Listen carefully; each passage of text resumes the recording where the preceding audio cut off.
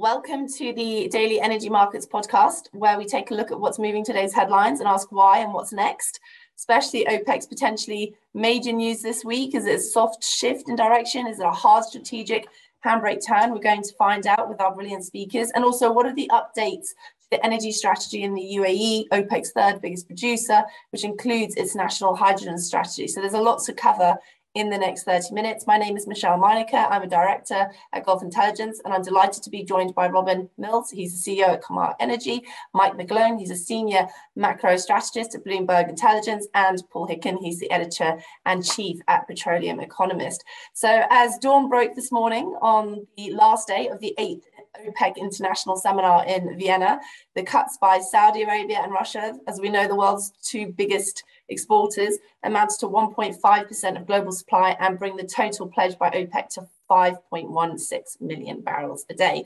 Paul, you're on the ground. It'd be great to hear from you, the sense of the room and how you found the week. I believe you've been there since Tuesday. Yeah, that's right. Well, it's been 5 years since the last seminar, that COVID break in between, and it's been they've come out in a real show of strength, OPEC Plus. It's not just in terms of the messaging, which was pretty much on point from the Saudis, in terms of how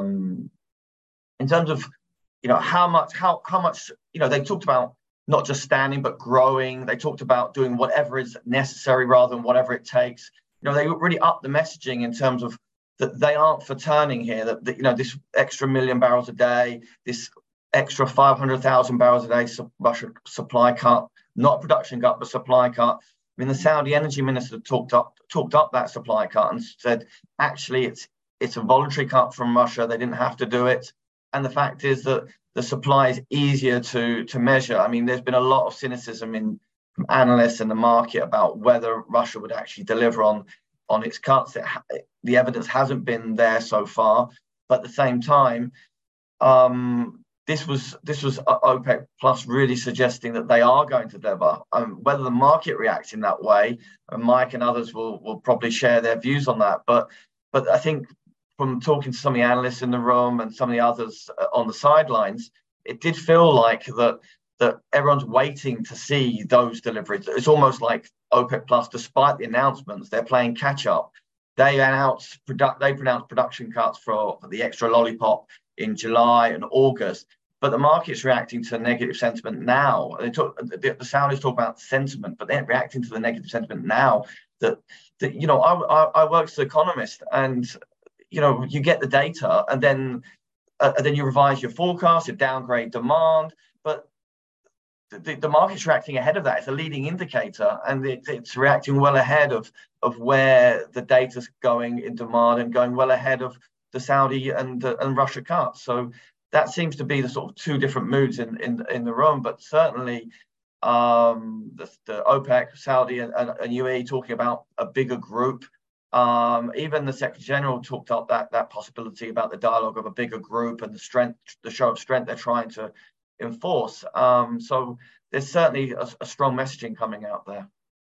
And Mike, from a bigger picture point of view, everything Paul's just mentioned about that show of strength, those two moods in the room, is essentially another step in the maturation as well of OPEC Plus. How do you think, in a bigger picture, that plays into the energy security, the energy trilemma situation that's going on, and how that's being balanced against the climate targets that are being made simultaneously at the moment? Well, the bottom line for what you're hearing and seeing from OPEC is and OPEC Plus Russia and is very consistent with the bear market, and they're helping to drive it. Because they're pointing out the obvious. We all know that crude oil and commodities are in a broad bear market on the back of the biggest pump in prices in almost 50 years last year. Depends on how you measure it. And it's a hangover stage. The question is, where does it end? And I don't see it anywhere, any sign of it ending. This is just consistent activity you'd expect from a cartel with diminishing significance in the space. I mean, it might be 1/3 of supply. 10 years ago, they were closer to 40% of total supply, and the world's largest customer used to be U.S. and now is the net exporter, and that country is heading towards a recession. And the Fed, virtually all central banks on the planet are still tightened. So I see a significant cat and mouse race here, and I don't see an end to it. So typically people are probing for bottoms in the market, like, looking for the average price is expected to be lower this year. I don't see where it's going to come in commodities until you see some form of significant lag to Federal Reserve easing and a recovery from this recession in the U.S. It's probably going to start in this year. Now, yes, that's the recession that every 6 months keeps going on 6 months down the line. But we have the next meeting come out from the Fed on July 26th, and they're going to tighten. It's at 80% now. That's the key thing. It's a lose-lose. And also we have this situation where all risk assets bounced in the first half into a recession. Is good to me that on the 10 for crude oil is the stock market. Stock market rolls over, everything goes down. I think crude oil just follows the lead of natural gas, which went from 10 to 2 in the U.S. and bounced. I still see crude oil on a path towards $40 a barrel. Brilliant. Thank you, Mike. So opposing views to some degree there. We've got OPEC showing strength, proactive, getting ahead of the data, which in some ways, like I say, shows that those signs of maturation to a degree. And then we're sort of talking about, typical behavior from a cartel with diminishing returns, quote, which very, different sides of the coin there. Robin, where do you see it? Well, we know the market's been in a bearish move for some months now, and it's kind of really interesting. And this kind of conflict goes on between the views of, say, IEA and OPEC, where, they remain pretty bullish on demand in the second half. We're now in the second half, of course. Let's see when this more bullish demand turns up. The recession keeps being postponed, but so does the anticipated surge in demand. But the overall data, I think, is more mixed, right? It's you can see bright spots as well if you choose to look for them, and yet the overall positioning of the market is exceptionally short and exceptionally negative. But that gives us in a position where we could go down the road that Mike outlines, and that's a significant further drop in prices. Or if we had a bit of positive news, we'd see people liquidate the shorts, and we'd see prices go higher quite quickly. On the supply side, these cuts are obviously bearish because they're just signs that the Saudis and the others are not seeing the response in the market and having to make continuing cuts, and yet seeing virtually no response on the price. On the other hand, they are taking supply out of the market, and US production as well is strong, but next few months is likely to weaken as the impact of lower prices and all food inflation feeds through. So the supply side in the going out towards the end of the year is not as positive. But there's a lot of contrasting news, and I think it's really which ones does the market choose to focus on. And at the moment, it's focusing very much on the bearish things. We know sentiment can turn. And with that, Paul, what impact do you think this is going to have on other OPEC, non-OPEC players going forward for the rest of the year? Against that background that yourself, Mike, and Robin have provided, what sort of plays do you think we could see in the last 6 months of this year? As we've spoken about, there's been that potential bullish tone that keeps being promised, the ever postponed recession, as Mike touched upon as well. Do you think that we could see other players taking action towards the end of the year? I know the UAE have said, we've done our bit. The others have generously stepped in. We've done our bit. We have no plans as of yet. But with OPEC and OPEC Plus members, countries accounting for about 40% of global output, oil output, there's a big chunk of change being affected, and in turn, the dynamics of the energy security. So any step forward in the second half could have quite a big impact, especially around COP. What are your thoughts on that? Yeah, well, I think from the June meeting, they really did iron out a lot of the difficulties around quotas for the UAE, which was a real stick in the craw for them, and adjusting those processes. Yes, it left some of the African producers slightly unhappy, but at the same time, I think it was everyone, ironing out a lot of those crinkles. Going forward, it's a big question because, as Mike outlined, if there is continuous bearish trend, and the question is whether does Russia deliver, then it's going to put strains on that relationship at some point down the line. Who knows how that will play out? But what I think is interesting is you're right. It's how quickly this bear market will potentially turn. When you're in a bear market, it's almost everything you do is kind of bearish. OPEC takes barrels out the market, it's bearish. It's Russia does supply cut rather than a production cut, it's bearish. China takes barrels China buys barrels into storage. It's bearish because it's not demand, and yet we saw the other side that storage is actually less barrels in storage. That's a sign of tightness usually. So there's a kind of like whatever you do in a bear market seems to be seen as negative. And that's where we're at the moment. I think it's been very hard for Saudi Arabia and OPEC Plus to fight that, and really that's why they're sort of arguing more around bringing a price floor in rather than actually stop the leakage, rather than actually provide any sort of bullishness. And yeah, we really don't know when that's going to turn, because it seems to be, everyone talked about a year of two halves. It now looks more like a year of 2023 and a bullish 2024 potentially, but who knows? It's as Robin was saying, it's almost the way one chooses to look through the prism of the market, which pair of glasses one picks up on the bull or bear side. And the narrative can almost be adapted to make either work to a degree, because that pendulum seems relatively stuck in the middle at the moment. I mean, Mike, what are your thoughts on these reports that underinvestment in oil and gas, the claims of the disastrous effect of that are exaggerated? I enjoy those narratives that come out in bull markets. And then I remember 10 years ago we had peak supply, and it turned out to be peak demand in the US. Demand peaked over 15 years ago, and it's collapsing now compared to supply. I mean, that trend is overwhelming. But to me, it's what's happening with crude oil. It's so much of the global commodity. I mean, there's 70 countries that export crude oil. It's just the trying to narrow out the nuances of the supply and demand affecting prices. It's really not the matter anymore. And let me narrow down what typically takes to end a bear market is a lower plateau. Now, I use natural gas as an example. It's already done that. And it needs usually a factor with a weaker dollar and a macro, typically demand supply situation. And we're nowhere near that. So that's why I look at this as part of the biggest reset of our lifetimes. We in the largest country, and the one that matters the most in terms of when the Fed moves, we have significant inversion of the curve. We have major indications that's going to be in a recession. The market's just starting to price that way. So I see this as a body in motion that's accelerating on the downside. And I love how Robin pointed out shorts. It's so true. That's what happens in bear markets. What you typically have to do is you have to rip out those shorts.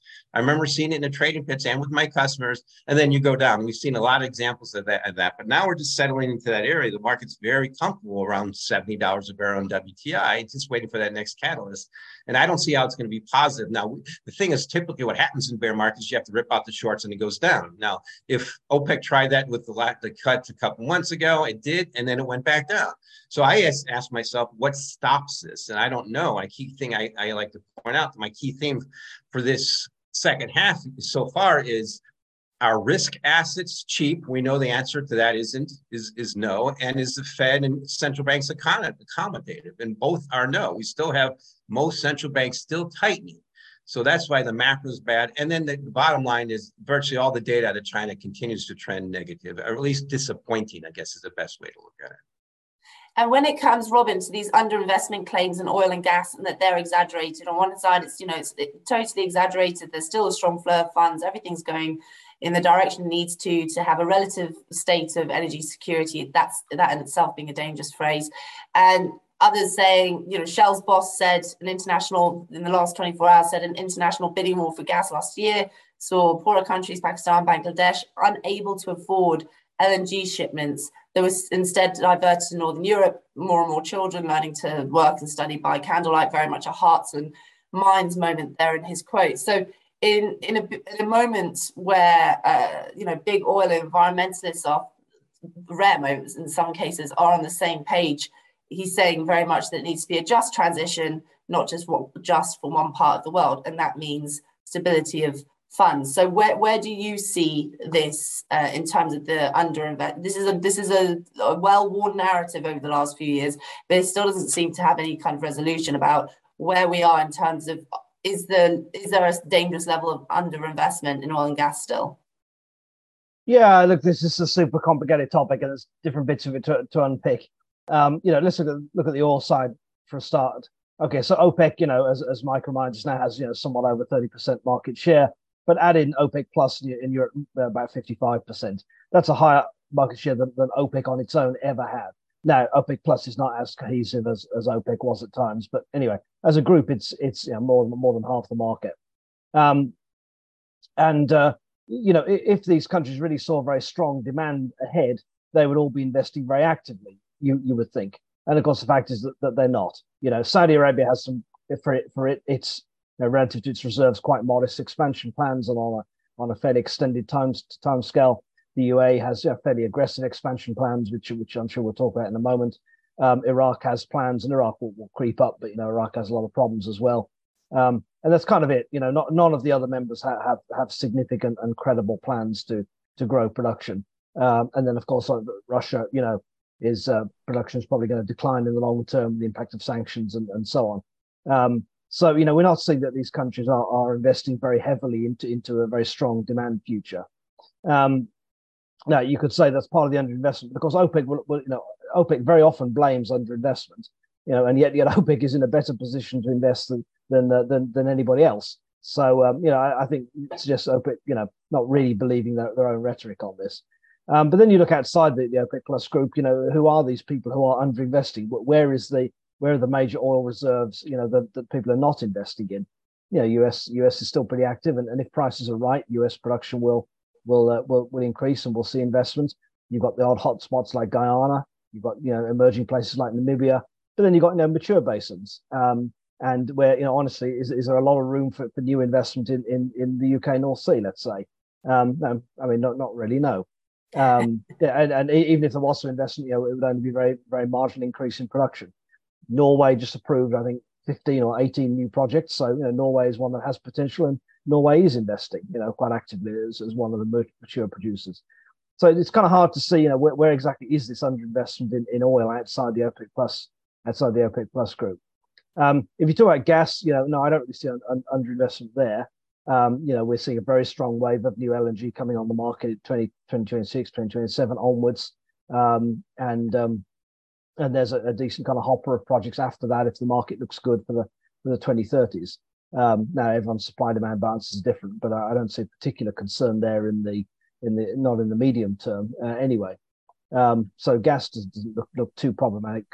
And then if you look longer term, I think the question is, okay, so where do you see longer term oil and gas demand going? Do you think that gas demand is going to continue growing out to the 2030s and 2040s, and that'll need to be a strong time for strong investment?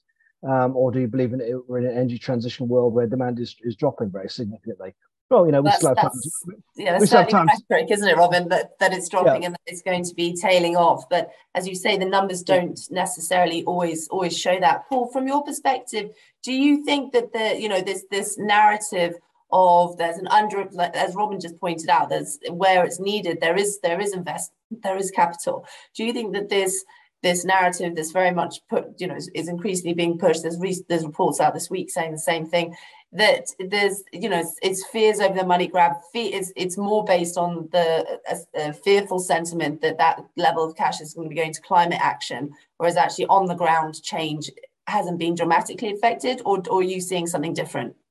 I think there's probably two things we haven't touched on, which is one, we talk about sometimes things from a Western prism, but actually, if you talk about where investment's going to be, it's not really blanket. What about Africa? What about some parts of South America? What about parts of Asia? The perception of ESG and sustainability is very different. Some of the poorer communities there, people are coming out off of wood. And there's still lots of coal in China and Indonesia and India, still make up a huge part of the energy mix.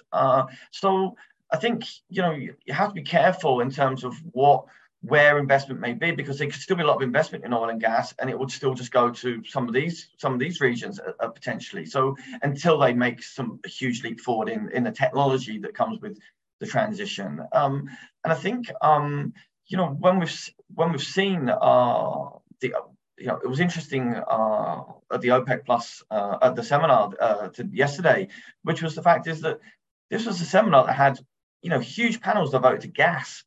The whole day today is going to be on energy transition, there is a lot of investment going on in terms of especially I think carbon capture and storage, hydrogen, but carbon capture and storage is seen as the big one. And whether you can make big mass scale CCUS projects, because that would be a game changer for the oil and gas industry.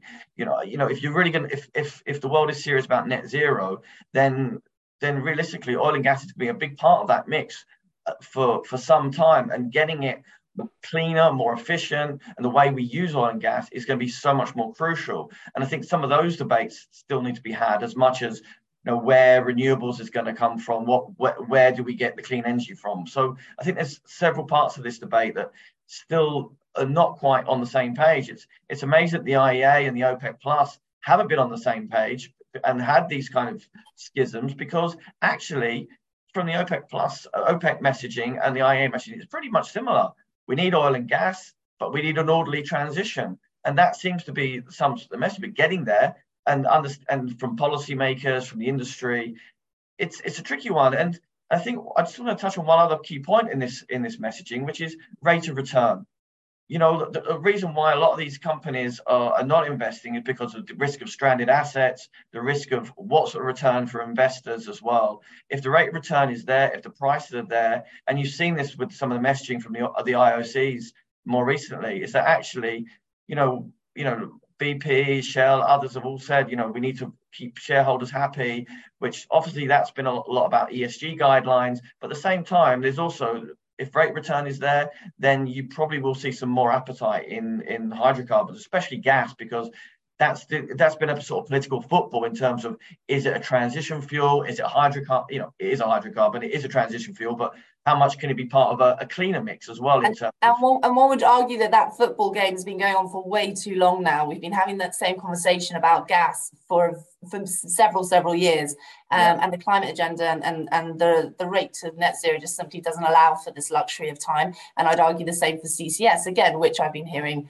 about and is being lagging for years and years and years. But unfortunately, we have to move on to the survey now. Sorry, Paul, just looking at the clock. This is a show and tell. This is a show don't tell oil market. It wants to see feel supply cuts before a price reaction. So that's quite interesting. That's going over to what you were saying, Paul, about how the market in terms of that proactivity at the moment. So poll submitted. Thank you for your participation. As soon as we get those answers through, and then hopefully we can go over and talk about the UAE's national energy strategy. Ladies who organise this and have all the keys of power, if we could have the answers on the poll whenever you get a moment, that would be great. Mike, what are your thoughts on that survey question, please? I wish there was an answer that I don't know. I honestly remember taking the CFA and stuff. That was one of the ones I'd have to just guess. Now, to me, I think the key thing is that what Paul mentioned is technology. And I think all get it. I mean, your typical oil executive now can drive a Tesla. 10% of auto sales are electric EVs, and in China it's 20%, and it's rapidly accelerating. I drove an EV, I bought one 10 years ago. They're great. So I think that's the key thing that's happening here. OPEC is just a kind of, it's becoming less significant in the midst of a paradigm shift. And people usually don't realize we're in the midst of a paradigm shift when you're in the middle of it. And then one thing I've really enjoyed hearing lately is two words: trust Russia. I mean, that's a complete oxymoron. And there's only one person anymore. It's Mr. Putin. It's like in China, it's Mr. Xi. The geopolitics here are very negative for oil prices in macro. Trust Russia, yes. So these words are the two that you keep hearing quite often. Oh, it's just, well, we know, and it's, in commodities, it's really learn commodities from China. Just ignore what they say, watch what they do. And Russia needs money. And what's the best way for them to get that? Indeed. And also that's a good lesson for life, actually. Actions speak a lot louder than words, and we need to see that so much, not just with the energy security side, but also with the road to net zero and the climate action. Robin, fantastic. Show don't tell market wants to feel supply cuts before price reaction. 87% agree. Okay, great. Thank you very much for that, ladies. Robin, as we're nearing the end, I just want to get your thoughts on the UAE's updated energy strategy 2050, which obviously for a daily energy show sounds like a very, very long way away, but it impacts exactly what's happening right now in Vienna. It impacts what's happening with the national hydrogen strategy, the UAE wanting to become a primary exporter by 2031. It was 2030, shifted a little bit. Still very, very ambitious plans. What are your key takeaways from the news? Yeah, well, look, I think the plans are that they're important, because if they show that a major oil producer can come up with some credible plans for decarbonising and while keeping its economy solid, then that's encouraging for others. And the UAE, along with a place like Norway, they'll probably pick those two out as leaders in this respect. That's a very important signal to others that this can work. If you look at the renewables plans, I think they're fairly moderate, to be honest. And if you look at the current plans that are already in process, and then this target of tripling renewables by 2030, they are well on the way to do that, and I expect they will exceed that by a considerable margin. So I think they're leaving a bit in reserve that they can go. They know they can go beyond that. The hydrogen strategy is important. We've been waiting a long time for it, so it's obviously been delayed as they've incorporated new information, and it's a pretty fast evolving market. Now the principles that are out.